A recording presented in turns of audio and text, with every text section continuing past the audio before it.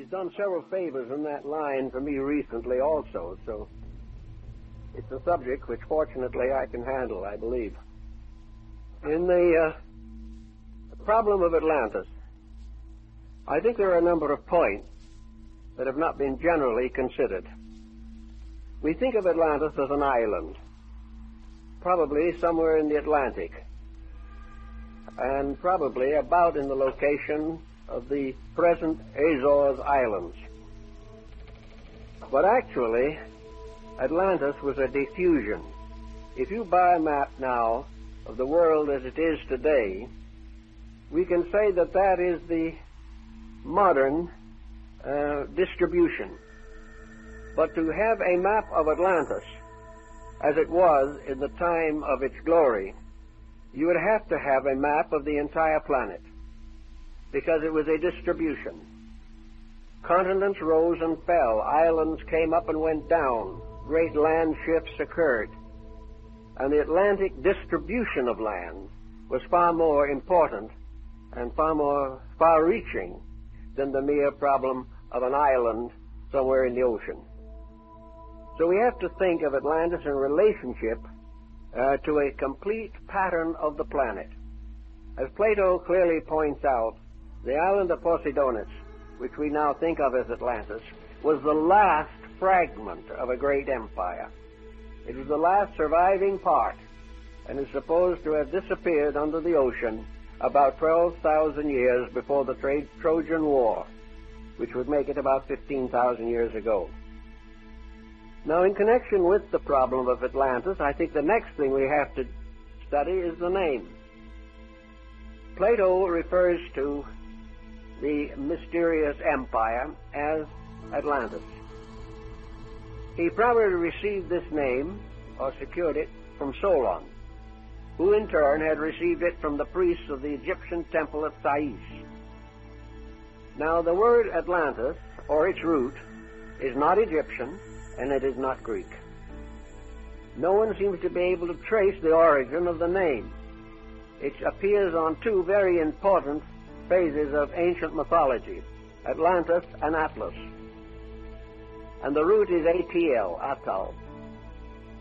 Now, if we look to find a language in which that word or that root is permissible or was used, we find we have to come to the Western Hemisphere, because Atal was one of the month names of the Mayas. It also has more than just a name significance. Its glyph, or its symbol, is a deluge. This seems then to give us the real basis of our word, that we are dealing with a term that represents a world experience, that various countries were involved in it, that the circumstances were known around the entire planet, and that the name that has survived to us today is probably based upon the records on the Western Hemisphere. Now, if we take the general term to represent this mysterious region, we then can find from the Codex Troano, which is in the museum in Madrid, one of the surviving documents of the Mayas, that this particular deluge is marked in the glyphs of the people. The story is told in pictures, but among these pictures there is one in which the sky dragon, or the sky serpent, is pouring water from its mouth, and below this the god of death is dancing on the earth. Now, this was a long time ago, long before the coming of the Spaniards, but the records even go much further than that. According to the Chinese, the previous existence before our present coming to this earth was destroyed. The previous world was destroyed by water, a tremendous deluge. And in the I Ching, the 8 trigrams, basic trigrams, correspond to Noah and his wife, their 3 sons and their 3 wives, were the 8 who were saved. And this is exactly what the Chinese tell us. So the story goes around here and there and everywhere. It's a very interesting story, but what does it really mean? Is it merely an archaeological curiosity, or does it have some dynamic value for us today? I would like to think of Atlantis much as Lord Bacon did in his book, The New Atlantis, in which he says in very simple terms, the New Atlantis, which is America. Bacon was quite convinced that on the Western Hemisphere a great empire would arise, an empire that would surpass the glory of the Atlantean story, and that this new world would not be destroyed. It would not turn against the gods. It would not misuse the energies of nature, and as a result would become a new world, a restoration of the Golden Age. Now, when we study this Atlantean problem a little more carefully, we realize there have been a number of speculations on this. Vice President Dawes made quite an extensive search for the Atlantean world. A number of good archaeologists and ethnologists have devoted time to it. And the general attitude is no longer to discard it as a fable, but to try to find out what its actual meaning could be. Now let us suppose that Solon was correct, and that Solon, being an old man, was unable to do what he had intended to do, and that was to write out an account of the lost Atlantis as he found it, or it was given to him, in the caves under the Temple of Thais in Egypt. Here on columns formed of orichalcum, a metal that cannot perish, was recorded the story of a lost world. These two tablets are sometimes referred to as the Tables of Enoch, and we find a great deal of mystical lore surrounding this story. In any event, Solon, being very old and unable to carry on the work, passed the legend on to one of his descendants who was a student of Plato's. And this student, in turn, told Plato, who took the story, to use it as a great symbolical account of the descent of man. Now, Plato does not deny that the story is literally true, but he does point out so many very subtle and unusual details that we are forced to realize that he embellished it to represent the entire story of the planet Earth and its development.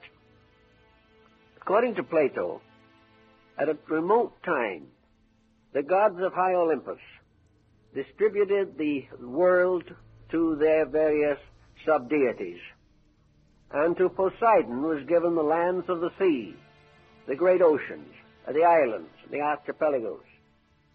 And Poseidon created his kingdom in the oceans, and he created a wonderful city called the City of the Golden Gate.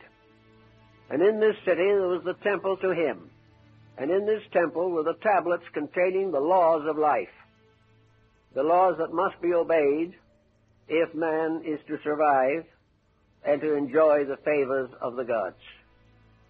And the Atlantic Empire consisted of 7 islands. These 7 islands also occur in the Mexican story. These islands came together to form a league, and this league in turn created a kind of empire. And in the course of ages, the princes of the islands of the Atlantides became very proud. They decided that they would conquer the world. So in order to achieve this great end, they decided to send expeditions of conquest over all the other parts of the then Atlantean distribution. Now, this distribution at that time consisted, much as it does today, of countries of various degrees of development. It was not an uninhabited world.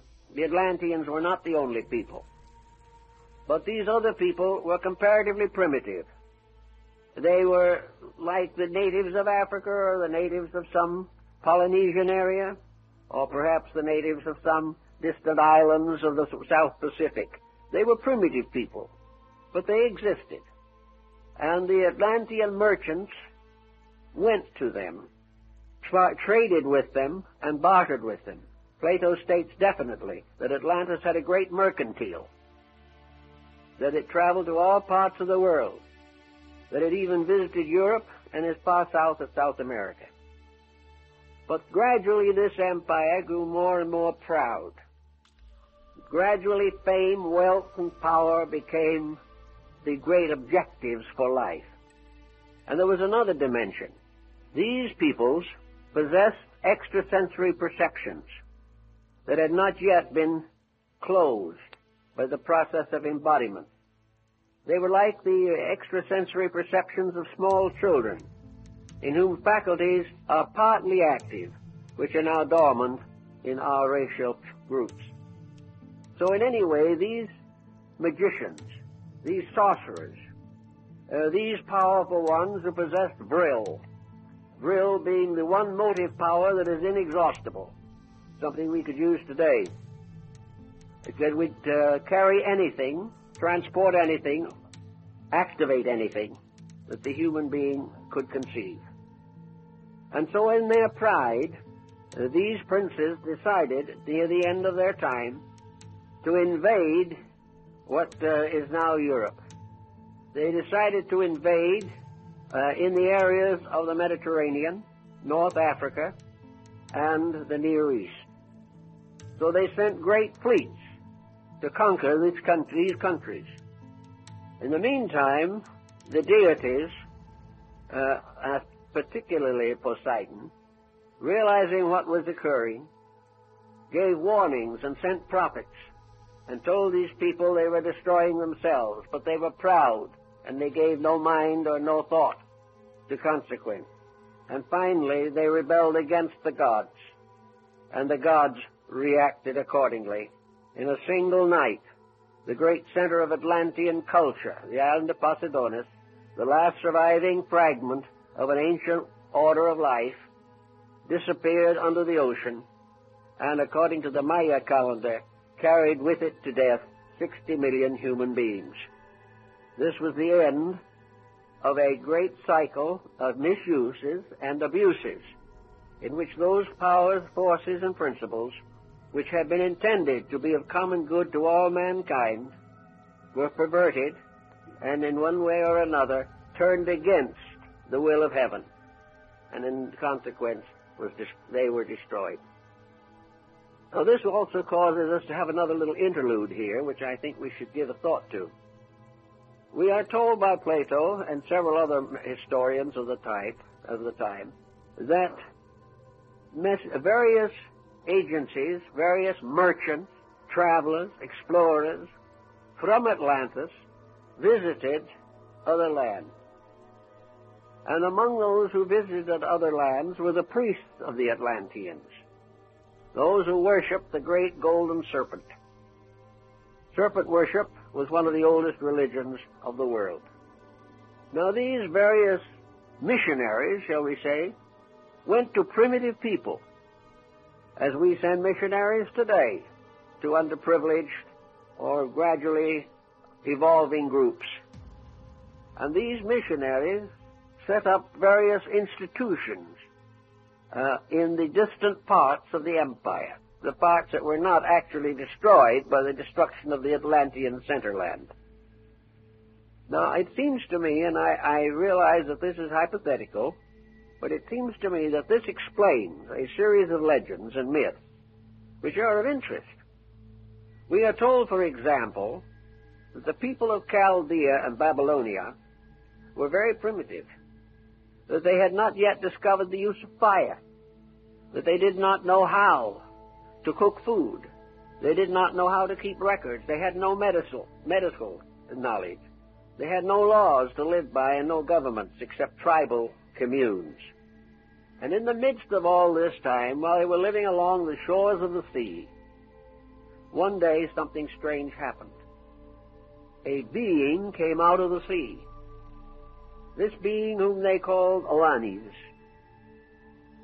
had the body of a fish and the head of a human being, and wore on his head the head of a fish on end. If you see the old pictures, you realize that his hat was what we call today a mitre. which is practically exactly the shape of a fish's head. And this man who came out of the sea had scales. Now, scales could very well represent armor. He carried symbols with him. And he was a good man. And he came to these people. And he taught them. He gave them a written language. He gave them the knowledge of agriculture. He taught them astronomy and the mystery of the stars. He helped them to build a permanent government, introduced them into the mysteries of architecture and the building of cities. And he also taught them the mysteries of heaven and the ways of the gods, and taught them to live in obedience. And he told them that in due time he would return. And then he went back to the sea, promising to come back one of these days, sometime in the future. And he walked out into the sea and disappeared. Now this seems to me to be a veiled story, could be a veiled story, of an Atlantean traveler, a missionary perhaps, who came to these people very much as the Chaldeans coming along the coast of Brittany and France gave them the beginnings of the culture of the Druids. This one who came out of the sea, dressed in armor, probably came on a ship, which came over the horizon and was regarded as evidence that he came out of the sea. The most important thing, I think, in this legend is that he promised to return. So they waited. And they kept his laws and they kept his rules for years, but he never came back. Now, on the opposite side of the world, something else was happening. The people of Central America were living in a very primitive state. Some of them were cannibals. They had no homes except rude huts. They had no instruments except cut from stone. They did not know how to cook their food. They had no written language and no way of recording their history, no knowledge of any of these things. And while they lived in this primitive condition, a strange thing happened. An old man came to them, riding on the back of serpents. And he came to the shore, and he was welcomed by them, these peoples. And his name is preserved in the three great languages of the central culture of the period and time and place. To the Aztecs, he was Kukulkan. To the ones who lived around Palenque, he was Wotan. And to the Mayas, he was Quetzalcoatl, the feathered serpent. And this man came from the sea with a bonnet of wonderful plumes, almost like wings. And on his breast he carried a cross. He came to them, and they received him with regard and esteem. And he taught them all the things that Oannes had taught the Chaldeans. He helped them to establish a permanent way of life. He gave them the beginnings of a written language, the only written language in the Western Hemisphere. He gave them good government. And then he said, now I go away. But keep the rules that I've given you. And in due time, I will return and claim the empire. But in the meantime, obey the principles I have taught. And these principles were of very high quality morally and ethically. Then this being went to the shores of the sea. And as he stood there, he said to the people that had assembled that a very bad power was coming to them. Tezcatlipoca, the god of war, was going to come from the south to destroy their empire. They should be true, however. They should keep the rules, and then he would return. Then there are two accounts of what happened to him. One that he called to the sea, and the raft of serpents returned. The raft of serpents could well have been a ship, with the very animal heads and so forth that were engraved and written or painted or carved on the heads of ships. The other explanation is that he was transfigured and rose to become immortalized and deified in the planet Venus. He said, I will come back. But he never came. And when the Spaniards arrived, many centuries later, and their ships were anchored, the Aztec Emperor Montezuma took the plumes on the crowns, took all the symbols of regality, and sent them by ambassador to Cortes, saying that he was Quetzalcoatl returned, and that therefore he was returning the kingdom which his people had kept trustworthy for ages. These stories are interesting. There's nothing you can do but remember these strange stories. The same story exists in China. In China, the world's reformation, the restoration of humanity, was the result of a mysterious being who came out of a fish's mouth and, rising out of the sea, taught them the secrets of life. In India, Vishnu, in his first incarnation, is born from the fish's mouth. Everywhere the sea was the source of instruction. Something came from the sea. We can't dogmatize what it is, but it is interesting that at a remote period, certainly 8,000 or 10,000 years ago, if not more, doctrines and concepts and beliefs reached all parts of the world and are still reserved and preserved in all the mythologies, legends, and allegories of ancient peoples, and were recognized as the ultimate source of civilization. Now, if these were missionaries, travelers, philanthropists from the Atlantean Empire, they might have wished to come back. They might have said that they would, or that others would follow. And then came the deluge. The center of the great wheel was destroyed. No one could come back. Little by little, these peoples in different areas modified their beliefs. Interracial minglings brought about complications of stories concerning the descent of knowledge. Here in the southwest of the United States, they have the legend that originally humanity lived under the earth, and a deluge came under the earth, and this deluge threatened the life of everything that lived. So humanity crawled up or climbed up to this upper world upon cornstalks and began to populate the earth, and the point where they came out of the earth is still sacred to the Navajo and the Hopi. Years ago, I had the privilege of bringing to California, temporarily as my guest, one of the last of the great sand painters of the Navajo, Faustin Clark. A few weeks ago, when I was in Sedona, in Arizona, I mentioned Clark, and everyone knew who he was. One of the greatest men of his time, an Indian, and a remarkable person.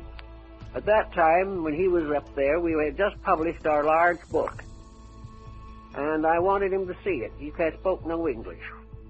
He had no idea of what the book was about. So I turned to the plate of the Table of Hermes, just in passing along through the book. You'll find it if you have it.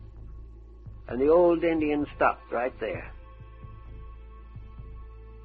It was Chaldean. He didn't know what Chaldean was, never heard of it.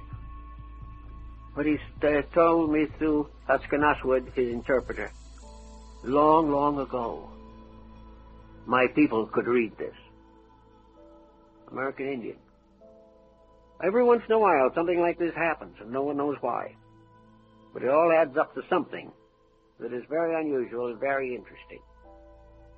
I think if we follow all of the traditions that exist, we would summarize the highest terminal aspect of Atlantean culture as a very high culture, with scientific knowledge, with good map making, with many types of industry, arts, and sciences, accredited as having the first to domesticate the horse, with hospitals and clinics, and with various types of locomotion.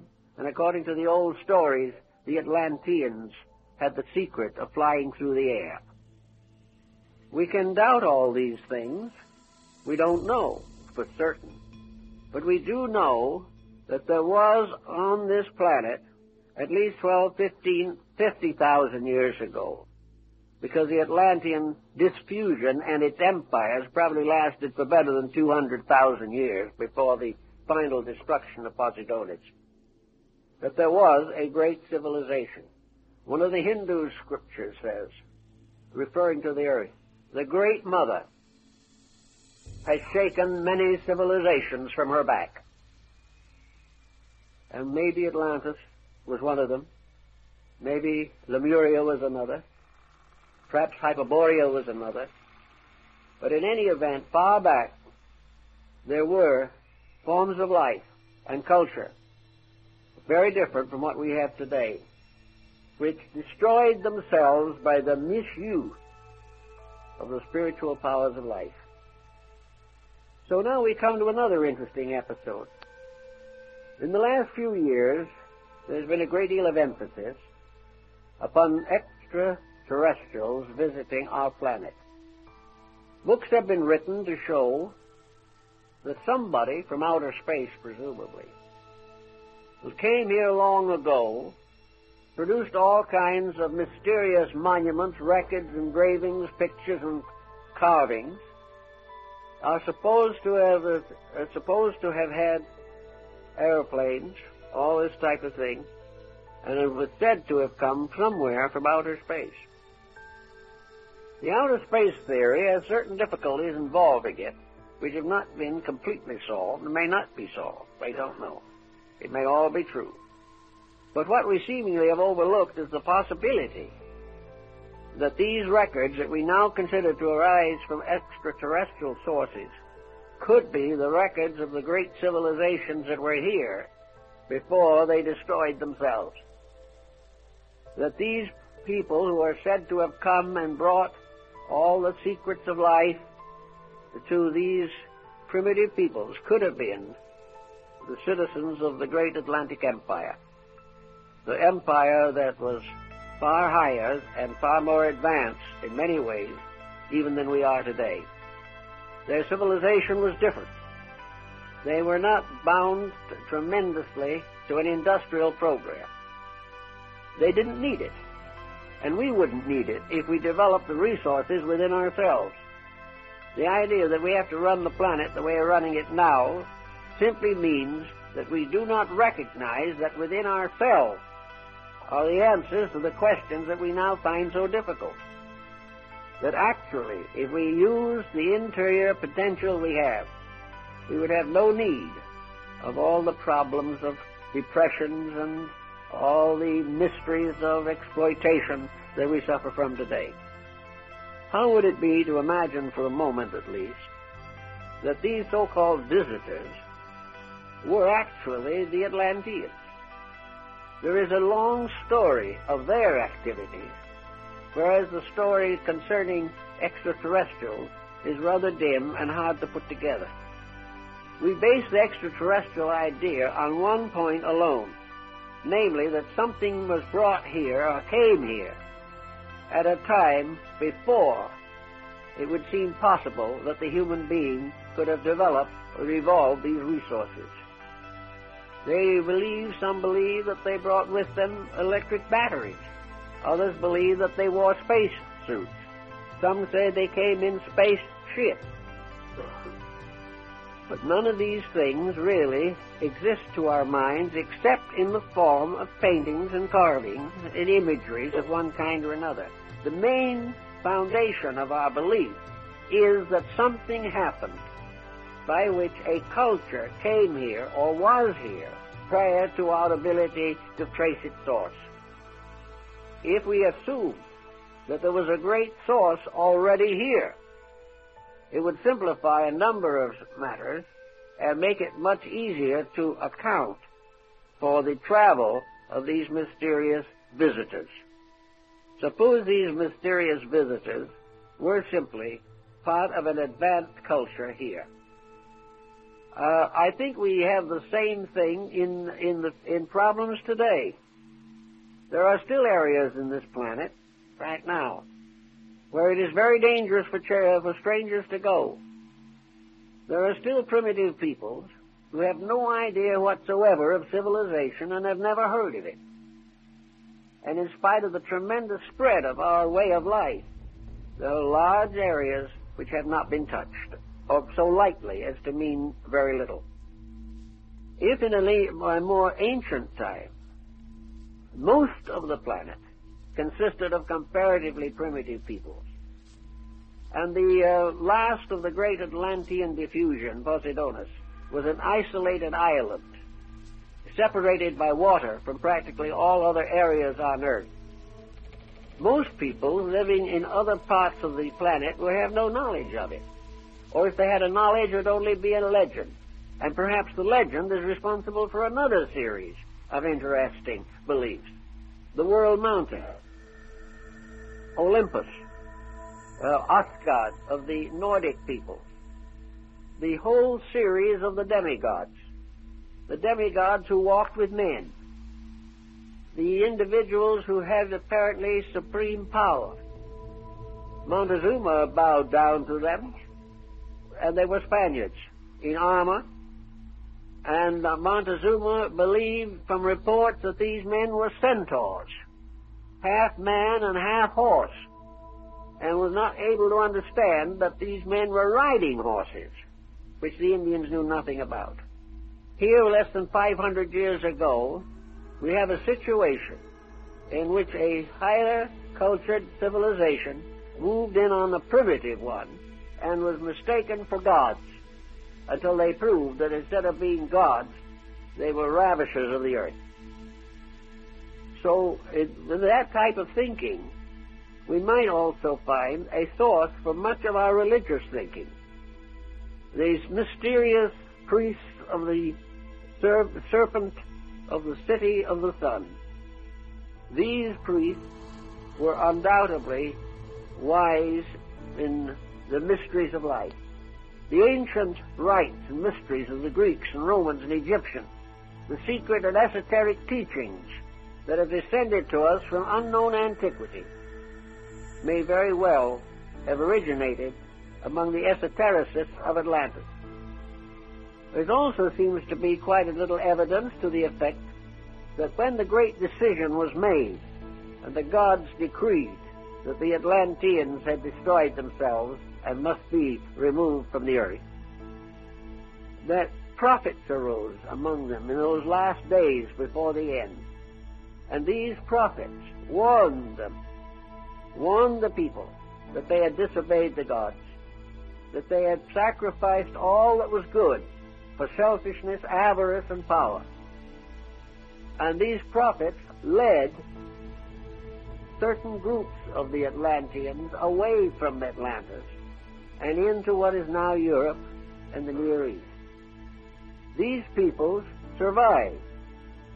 As this migration occurred at least 12 to 15,000 years ago, we have some suspicion that many of the civilizations of the Near East, and perhaps even of the Far East, originated among these transplanted people who had gone away from the cause of death.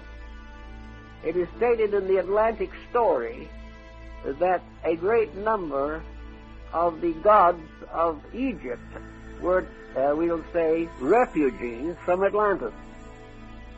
That the gods of the Egyptians were Atlantean deities who originally, perhaps, actually and physically lived as leaders of their peoples. In any event, the idea that the world was populated, in one sense, by refugees is not unreasonable. Another story of the same type, which is found in many parts of the world, states that the Atlanteans earned their final destruction by an attempt to invade Europe, that they raised a great army and sent it against Europe and North Africa. And this great army was on the march and was in these areas, claiming them, when the Central Islands were destroyed. Therefore, these armies could not return. There was no place to go back to. And many of them settled and mingled with the peoples of these areas to form some of these wonderful and mysterious civilizations which we have no real explanation for. We have very little explanation for how racial differentiation in recent times came about. The various anthropologists, so forth, have charts showing what happened. But as is the case in most of science, no one seems to know how it happened or why it happened. These things occurred. New bloodstreams came forth, mingled and mixed and intertwined, and each one brought with it part of its own culture. And these parts of ancient cultures seem to linger on, perhaps in lingual differences, in arts and crafts, in psychological structure, in habits and principles, and even to a measure in bodily form and structure. In any event, as Bacon points out, we have a challenge coming to us at the present time. And this challenge is more or less documented in terms of Atlantis, and I think this is the way Plato originally used it. You know, the story of Plato's Atlantis ends in the middle of a sentence. It was never completed. Bacon's New Atlantis ends in the middle of a sentence. It was never completed. Why? We don't seem to know. But I think that Bacon tells us about the importance of it, that the destruction of Atlantis, as left by the tables of Enoch, is the great story of the disaster of disobedience. That regardless of how we think about life or what we believe about life, it is impossible for us to go contrary to the will of heaven. Anything that goes contrary comes in the end to destruction. Plato and several others of the earlier writers also seems to fableize this particular situation. Atlantis may be the submerged self in each of us. This is an interesting possible thought from a psychological standpoint. The psyche. It may be that part of our nature which alone bears witness to its ancient origin. If there is a record of disobedience and penalty, that record is probably primarily descending within the structure of the human being himself. It is something hidden in his own darkness. It is something that may bring him fear. It may bring him conscience. It may warn him of the dangers of the abuse of power and energy. And if so, it may be the submerged part of man's own nature, that part which was lost because of disobedience to the God. This may be the large, deep, all-spreading mystery of the fall of man, which has been also recorded in various ways among practically all peoples of the earth. Atlantis also seems to have a very great fascination for the psychologist and the social reformer. Is it true that a civilization existed long ago which knew what we do not know today? Is there something lost in our way of life because it disappeared under the waters of the Atlantic so far back in our story? Is it true that there were giants upon the earth in those days, mental giants, that had skills and abilities which they had derived from the studies of esoteric matters? Did black magic originate in Atlantis? It probably did, according to the Platonic discussion, because it was in Atlantis that for the first time man disobeyed the gods. And from disobedience fell the angels. The entire story of human progress, so-called, is today very largely a record of disobedience. the individual has broken the rules of life. Some people, having broken the rules of life, try to study esoteric matters, hoping to find the secret of some strange magic of long ago. But if they are those who have broken the rules, and they are seeking a knowledge which they do not deserve, and which they do not have the character to use constructively, they could cause another deluge upon the face of the earth. Therefore, every effort apparently has been made in ancient times to protect the secrets of essential knowledge. There are records of legends and accounts everywhere of secret teachings, esoteric schools.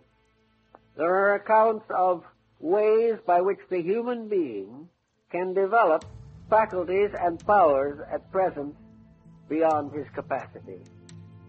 The scoffer says the whole thing is superstition, that there are no such forces, but that isn't proven by scoffing. It is only proving by testing. I remember years ago, when I was in India, I met an old gentleman whom I make the hero of a book called The Guru. This old gentleman was a guru. I was never a disciple of his or anything of that kind, but I did know him. And we talked about many things relating to the Yoga, Vedanta, Tantra of India. These secret arts which are said to have been given to the world by the gods in ancient times. And in talking about it, you see this old gentleman was sitting there very quietly on a little white square like a sheet in his room in a little stucco house in Calcutta. He was sitting there in about 11 feet of his own hair. So I said to him, I'm going back to the States, and as one of the holy men of India, have you a message you would like to have carried to the American people? And the old gentleman, sitting in the midst of his hair, where it joined his head, it was pure white, at the outer ends it was black, looked me straight in the eye and said, yes, there is. Tell the American people to be practical. That sounds like a very strange thing to say under the conditions. Because if there ever was anything that ever looked impractical, it was what he was doing. So I carried that question a little further. And he explained to me, he said, I would like to make a recommendation. He says, send over to us 5 or 10 of your best equipped scientists, the ones who have the greatest knowledge that your academies and schools, universities, and institutions can produce. Leave them with us for 10 years, and they will reform Western wisdom.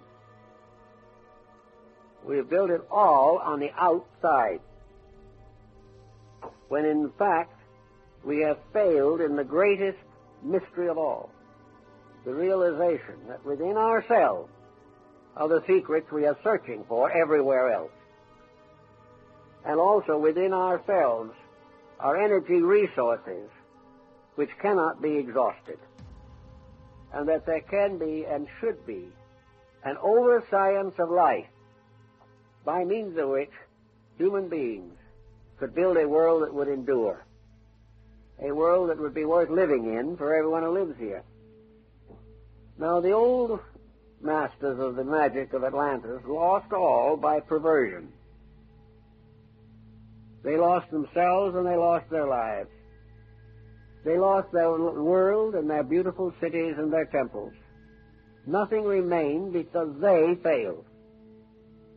Now, at the moment, we can also remind again of the Atlantis of Bacon, namely what we have to do. He said, Bacon in the New Atlantis said that we might say the motto of the great Atlantean experiment was that man should learn to know all that is possible for man to know, and should let nothing remain because they failed. Now, at the moment, we shall also remind again of the Atlantis of Bacon, namely what we have to do. He said, Bacon in the New Atlantis said that we might say the motto of the great Atlantean experiment was that man should learn to know all that is possible for man to know, and should dedicate all he knows to the unselfish good of all that lives. Now, it's a pretty big order, and we're not working that way too well at the moment. But the principle still remains true, that when the individual works for himself, his empires fall. When he works for the common good, he builds that in which is the spirit of everlastingness. Now, among the mysteries that have been involved in the Atlantean story are the pyramids. And the pyramids are very interesting things. We know that they are in Egypt. We know that they're in Central America, but recently, a year or two ago, I saw a photograph, aerial photograph, of pyramids in the heart of China, which are not generally known, but it's been recognized. These pyramids, like the mounds of antiquity, seemingly have a meaning. And what that meaning is appears to be also rather uncertain. According to the conservative Egyptologists, and Mayaologists for that matter, the pyramids were simply magnificent monuments to the memories of dead pharaohs, kings, or emperors, or, if you want to be a little more idealistic, perhaps the testimonies to God and wisdom. But the pyramids are a very strange thing. Their distribution upon the surface of the earth is most extraordinary. Work is now being done, and I hope it will be carried on to a successful conclusion, to study and chart the locations of pyramids in relation to the magnetic fields of the planet.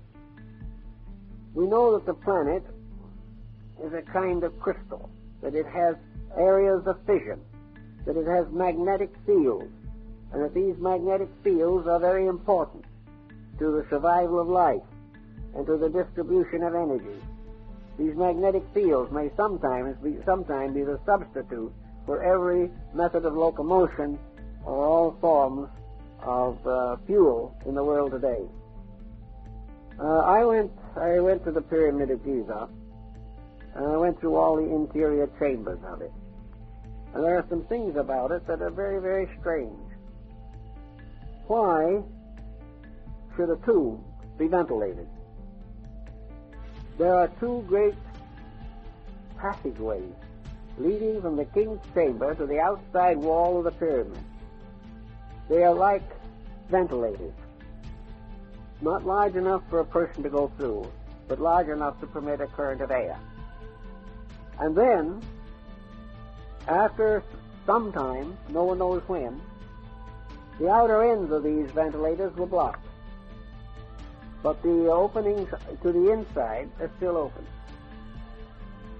The Great Pyramid King's Chamber has in the ceiling the largest stone, I guess, in the entire structure. It weighs many, many tons. The sarcophagus, so-called, has been largely nicked away by tourists, but it is a lighter stone box, much in the shape of a casket, but too small for a human body. The way the Egyptians mummified their dead and put one mummy case and sarcophagus and over another before a final interring in the stone vault could not have been done in this case at all. It's been utterly impossible. Also another interesting thing happened. Way back in the days of the glory of Baghdad, the great Sultan of the follower and descendant of the great Al-Rashid of the Arabian Nights, the Sultan Al-Rashid bin Mamun, decided to open the Great Pyramid. He had been told that it was built by giants who were called the Shaddai, superhuman beings, and that within that pyramid, and those pyramids, they had stored a great treasure beyond the knowledge of man. So, taking his court with him, the Sultan went to Egypt, and he stood and looked at the great pyramid. And at that time, all the casing stones were in place. The four walls were perfectly smooth. There was no visible opening of any kind. And he didn't know exactly what to do. But he heard from legends where he supposed the entranceway was, and he began to dig there. And they had a very fine way of digging in those days, which I think we have improved on. They had to use cold chisels and vinegar to go through the stone. And when they got through a certain way, they did find that they had come very close to an entrance. But a great stone blocked it, and they could go no further. The Sultan or Caliph looked at the stone. He said, "Take it out." So they went to work on that stone with vinegar and very soft metal tools. And after the great trouble, they managed to get the stone out. And as they took it out, another stone fell in its place. And they had to go through stone after stone before they could get into the building. Now, you don't do that just to bury a burial. And at last, when they got all the way in, there was nothing. The only thing they found were a series of little implements, like a little ball that could be used to make sure a surface was even. If you put the ball on it, if it rolled off, the surface wasn't even. And two or three other little tools, and the dimensions of the building itself. Now, the Shaddai was supposed to have buried all this treasure. Did they really bury a treasure in there? Were those little instruments the treasure? And were the dimensions of the pyramid and its interior structure this priceless secret that was far more important than gold? It has been worked on. Some have decided that the Great Pyramid was a great book of prophecy. Some say that it was built by the Atlanteans. Some say that it has the most perfect mathematical form and the most perfect measurement of anything on earth. They have measured the orientation of the pyramid, and it's oriented up to the 8th and 9th decimal point. And the little error that does exist, this little fragmentary error, is probably due to the fact of the minor earthquake that shook off that corner. The building was built by somebody who knew a great deal. Now, if you only want to go back as far as Cheops or Khufu, we have to admit under those conditions that the Egyptians were pretty smart people. Because if they built the pyramid, they had a knowledge not only of architecture, but a knowledge of mathematics, and a knowledge of astronomy, and a knowledge of geography that was prodigious. They knew more about all of these subjects than we knew 100 years ago. Something in this story is another evidence that somewhere in the past there was a very great amount of knowledge. And if it was true, or is true, that the pyramid was oriented to the Star Vega, then the entire history of Egyptian philosophy and mathematics is set forth in that building. The Egyptians themselves, at a very early time, said that the Great Pyramid of Giza, Pyramid number 1, was originally the tomb of Hermes, and that in that building was the great key to the Hermetic philosophy, which was restored in Alexandria in the 1st century. Now, Hermes, as the Hermetic tradition tells us, was the god of wisdom, a being known to the Greeks as Hermes, known to the Romans as Mercury, known to the Egyptians as Thoth, the god of writing. And the last poem, by the way, of Longfellow was an ode to Hermes, in which he said, Trismegistus, 3 times greatest. How thy name sublime has descended to this latest progeny of time. Hermes Trismegistus, the embodiment of all knowledge that is knowable of nature. Hermes was the symbol of cosmic mind, of absolute knowledge. He was described as having written all the books of the world, because every book was written by mind. He was the keeper of the great secrets of life, the guardian of the mysteries. And this work includes a discussion of the Great Pyramid. Certain Hermetic books, probably written about the 1st century, but credited with a greater antiquity, include a work written by Hermes, presumably, to his son Tatian. And he says in this book to his son, he says, the day shall come when Egypt shall be no more glorious, that nothing will remain of this great empire except broken columns half covered with the sand. And that was written over 2,000 years ago from existing manuscripts. So the entire problem of Egypt ties into Atlantis, to the pyramids and other ancient monuments. Let's see now what we could say about this pyramid in study of man at the present stage of his evolution. For some reason we're not very sure of, the pyramid is on the reverse of the seal, the great seal of the United States. No one knows exactly why it was put there. No one knows who put it there. The custodian of the Great Seal, back about the turn of the century, wrote a book on the story of the Great Seal of the United States. And he said the reverse of the seal, the front, of course, is the eagle. The reverse of the seal has never been cut, for the reason that it is nothing but the dull symbol of an esoteric society.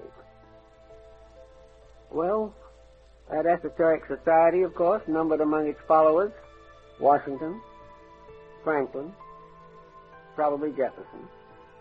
But in any event, the seal was not cut. Now, the soldiers of the Revolutionary War were paid their wages in what we would term feudatory notes.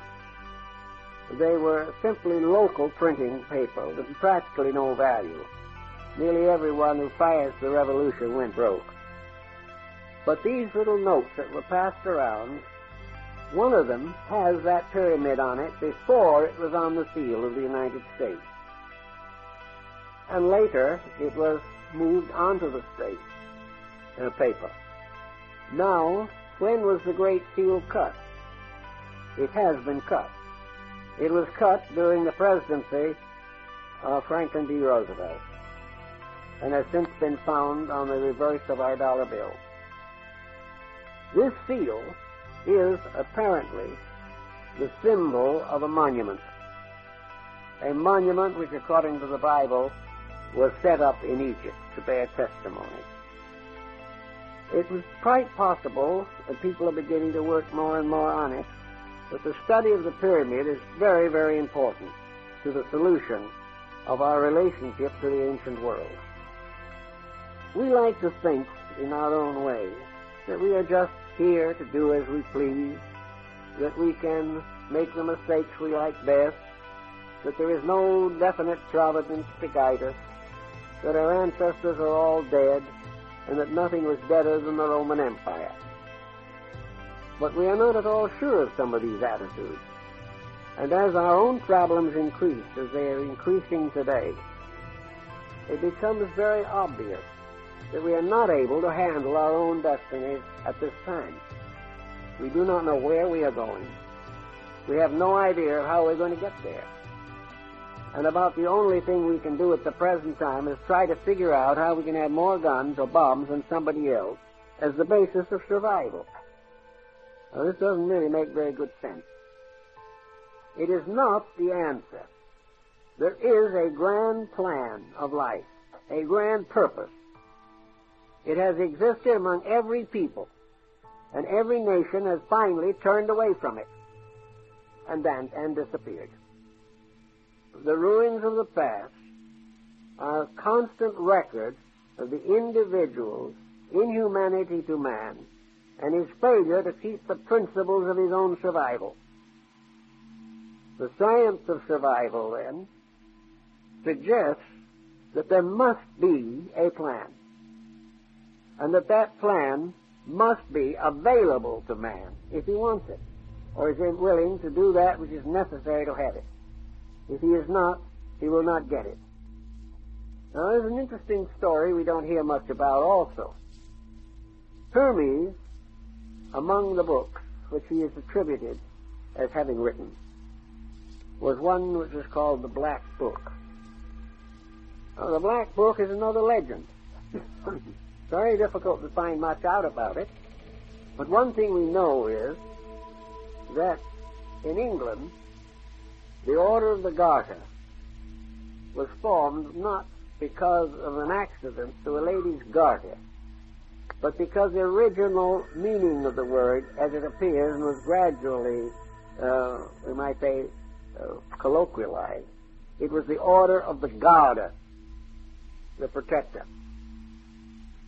And if you have visited the Chapel of the Garter at Windsor, you will see the thrones of those who were the members of the order. And according to the ancient order, as recorded by its first great historian, Sir Elias Ashmole, back in the 17th century, the original laws and rules for the order were taken from the Black Book of Hermes on the deportment of kings. And the entire structure is so constituted and the thrones are so arranged that it represents really a heavenly temple in which all the gods of antiquity were seated. It is also a very appropriate symbol of the first great League of Nations, that it was a symbol of the union of the rulers of the world for the maintenance of peace. The Knights of the Garter were all rulers. And I remember when I looked at it, there up on the flag of banner of the chairs was the flag of the Emperor of Japan. The Order of the Garter was an international order of leadership. And the Knights of the Garter, in their right, drew their swords, overlapped them, and formed together a circle of blades resembling a great star. The Knights of the Garter were sworn to the protection of the weak, to the justice that is in the power of the ruler to bestow, and that all together, each in his own way and in his own faith, took his obligation to the God of his fathers to keep the peace. Then something happened. The Black Book disappeared. And the parts which had not been transcribed, which had to do with the rules of conduct down through time, have never been found. Again, something mysterious happened. But that it did exist, Ashmole assures us. The same type of thing comes with the Order of the Round Table. Another type is with the legends of Charlemagne. All of these things go way, way back. But they all lead to one concept, namely that there is an over-government of the world. That this over-government is the government of the gods from their Olympian thrones as personifications of the great forces of life by which the universe is maintained. We do not have to believe in Olympian deities, but the integrities which they stand for or symbolize are the basis of human life. And unless these integrities are maintained, nations will fall. And every nation up to the present time has passed through great vicissitudes because of its inability to keep the rules of life. In the Greek and the Egyptian world, those who were dedicated to trying to live a better life were gradually accepted into the mystery. And these mysteries were among the things that Solon participated in when he was initiated into the rite of Osiris and Isis. According to the legend, Solon was taken into the basement or cellars of the temple. He was taken way down under the earth by the side of the Nile. And in the very depths of the earth there was a subterranean lake. And it was all black and dark. And on the shore of the lake was a little boat with a blind oarsman. And in the center of the lake was a small island. And on this small island were the two pillars of Enoch. So Solon and the priest who guided him went out to the island, and the priest showed him these strange hieroglyphic writings on these columns. And it described how various destructions had afflicted the world. And it said that the Atlantean Empire was destroyed by water.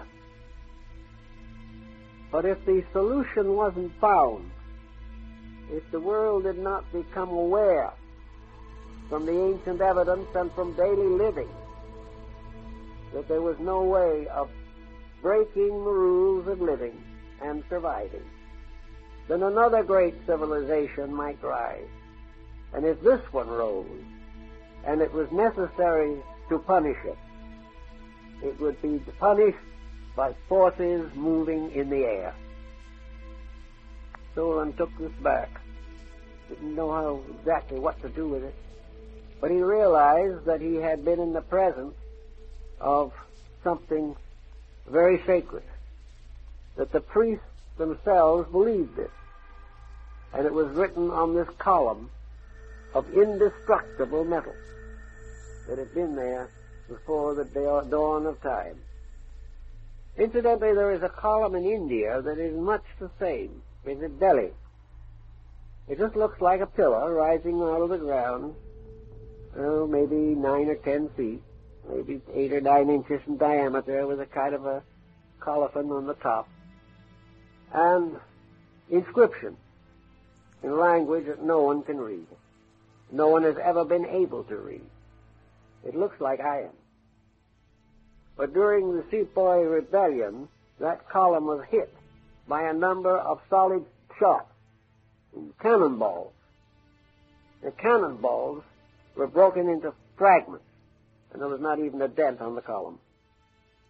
It is believed that this column also goes to the story of the orichalcum, of which the walls of Atlantis were built.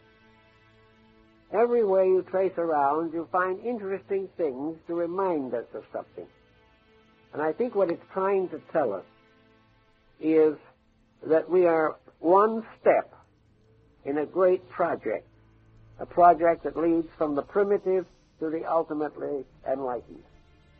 That all along the way, just as human beings are young, grow old, and pass out of embodiment, generation after generation passes, so nations after nations come and go. The great thread of life is never broken, but there can never be an enduring culture until it keeps the rules. And these are the same rules that Plato tells us about, that Solon found, namely that we are surrounded by a tremendous field of energy. We are surrounded by the potentials we have no knowledge of. Space is full of the energies and life that we are trying to now find by artificial means. The human body is an incredible instrument, and its value has been largely destroyed by the fact that the owner of the body is unwilling to treat it properly. So nation after nation rises and goes down because it does not keep the rules. And this will continue until man, in one way or another, becomes aware of these rules. Now, the speculation about the Atlantic story, to my mind, should not be where was it and what was it, primarily. The main question is to find out what the story means. and what it means to us today to make this idea practical. We learn from this story, for instance, that a great civilization can perish. We learn that great empires can fall. But what we haven't learned really is that these disasters are caused largely by the corruptions of the human being. That man himself is his own destroyer. And that he will be his own destroyer as long as he follows the ambition of world domination, as long as he lives to conquer peoples, as long as he lives to accumulate an unreasonable wealth, where he is willing to compromise integrity for fame, where he is willing to live only for today and let tomorrow take care of itself. He should look back and see how the tomorrow of Atlantis took care of itself. The individual himself sickens and dies from his own corruptions. Nations do the same thing. But in every nation that perishes, something survives. And one of the things that survives is a knowledge which can be reorganized, reintegrated, and reformed. We have gained from the past many skills and many wonders, but these are not enough unless we ensoul them. We can gain any skill we want. As today, we are working with computers. We can have all the computers we want, but then we'll be born and suffer and die just the same, unless we use these computers to solve the great problems of life. And having found that those answers can be discovered, live by them when they are found. All knowledge has as its final purpose that the individual shall overcome his own ignorance, and that society shall overcome its compound ignorance. And ignorance is nothing but the belief that we can break the rule and survive. So the Atlanteans left us this message, and Maya's left it to us, that the great world patterns, the great world systems with which we are concerned have all perished from one source. We call it ignorance. And it is ignorance in a sense, because as the Chinese point out, any individual who does wrong is ignorant. No matter how learned he is, no matter how many years he spent in school, no matter how many honors have been bestowed upon him, no matter how much wealth he has accumulated, if he has not the understanding of the importance of complete integrity, he is ignorant. Ignorance is the inability to use wisely what the skills of the mind have given us. And until we realize this, we will be perishable. And just like the Atlantis of old, we shall be teetering on the edge of oblivion unless we ourselves make the necessary changes in our concepts and our conducts. Bacon pointed out that there was, in the great city of the New Atlantis, in Solomon's house, there was a tremendous collection of all of the arts and sciences that man had known. That in here, all the wisdom, all the value that humanity had accumulated was in a great museum, a wonderful place, a gallery. And also here were the busts and statues and portraits of the great illumines, those who had given man the great donations and gifts of wisdom. Here was made available to the individual the accumulated wisdom of the ages. Everything of astronomy, of medicine, of art, of literature, everything of science. So each one coming into the world comes into this gallery, and here he sees all that the world has done, all the achievements of the past, and then he is reminded of the simple fact: you have seen all these things. You know they have been accomplished.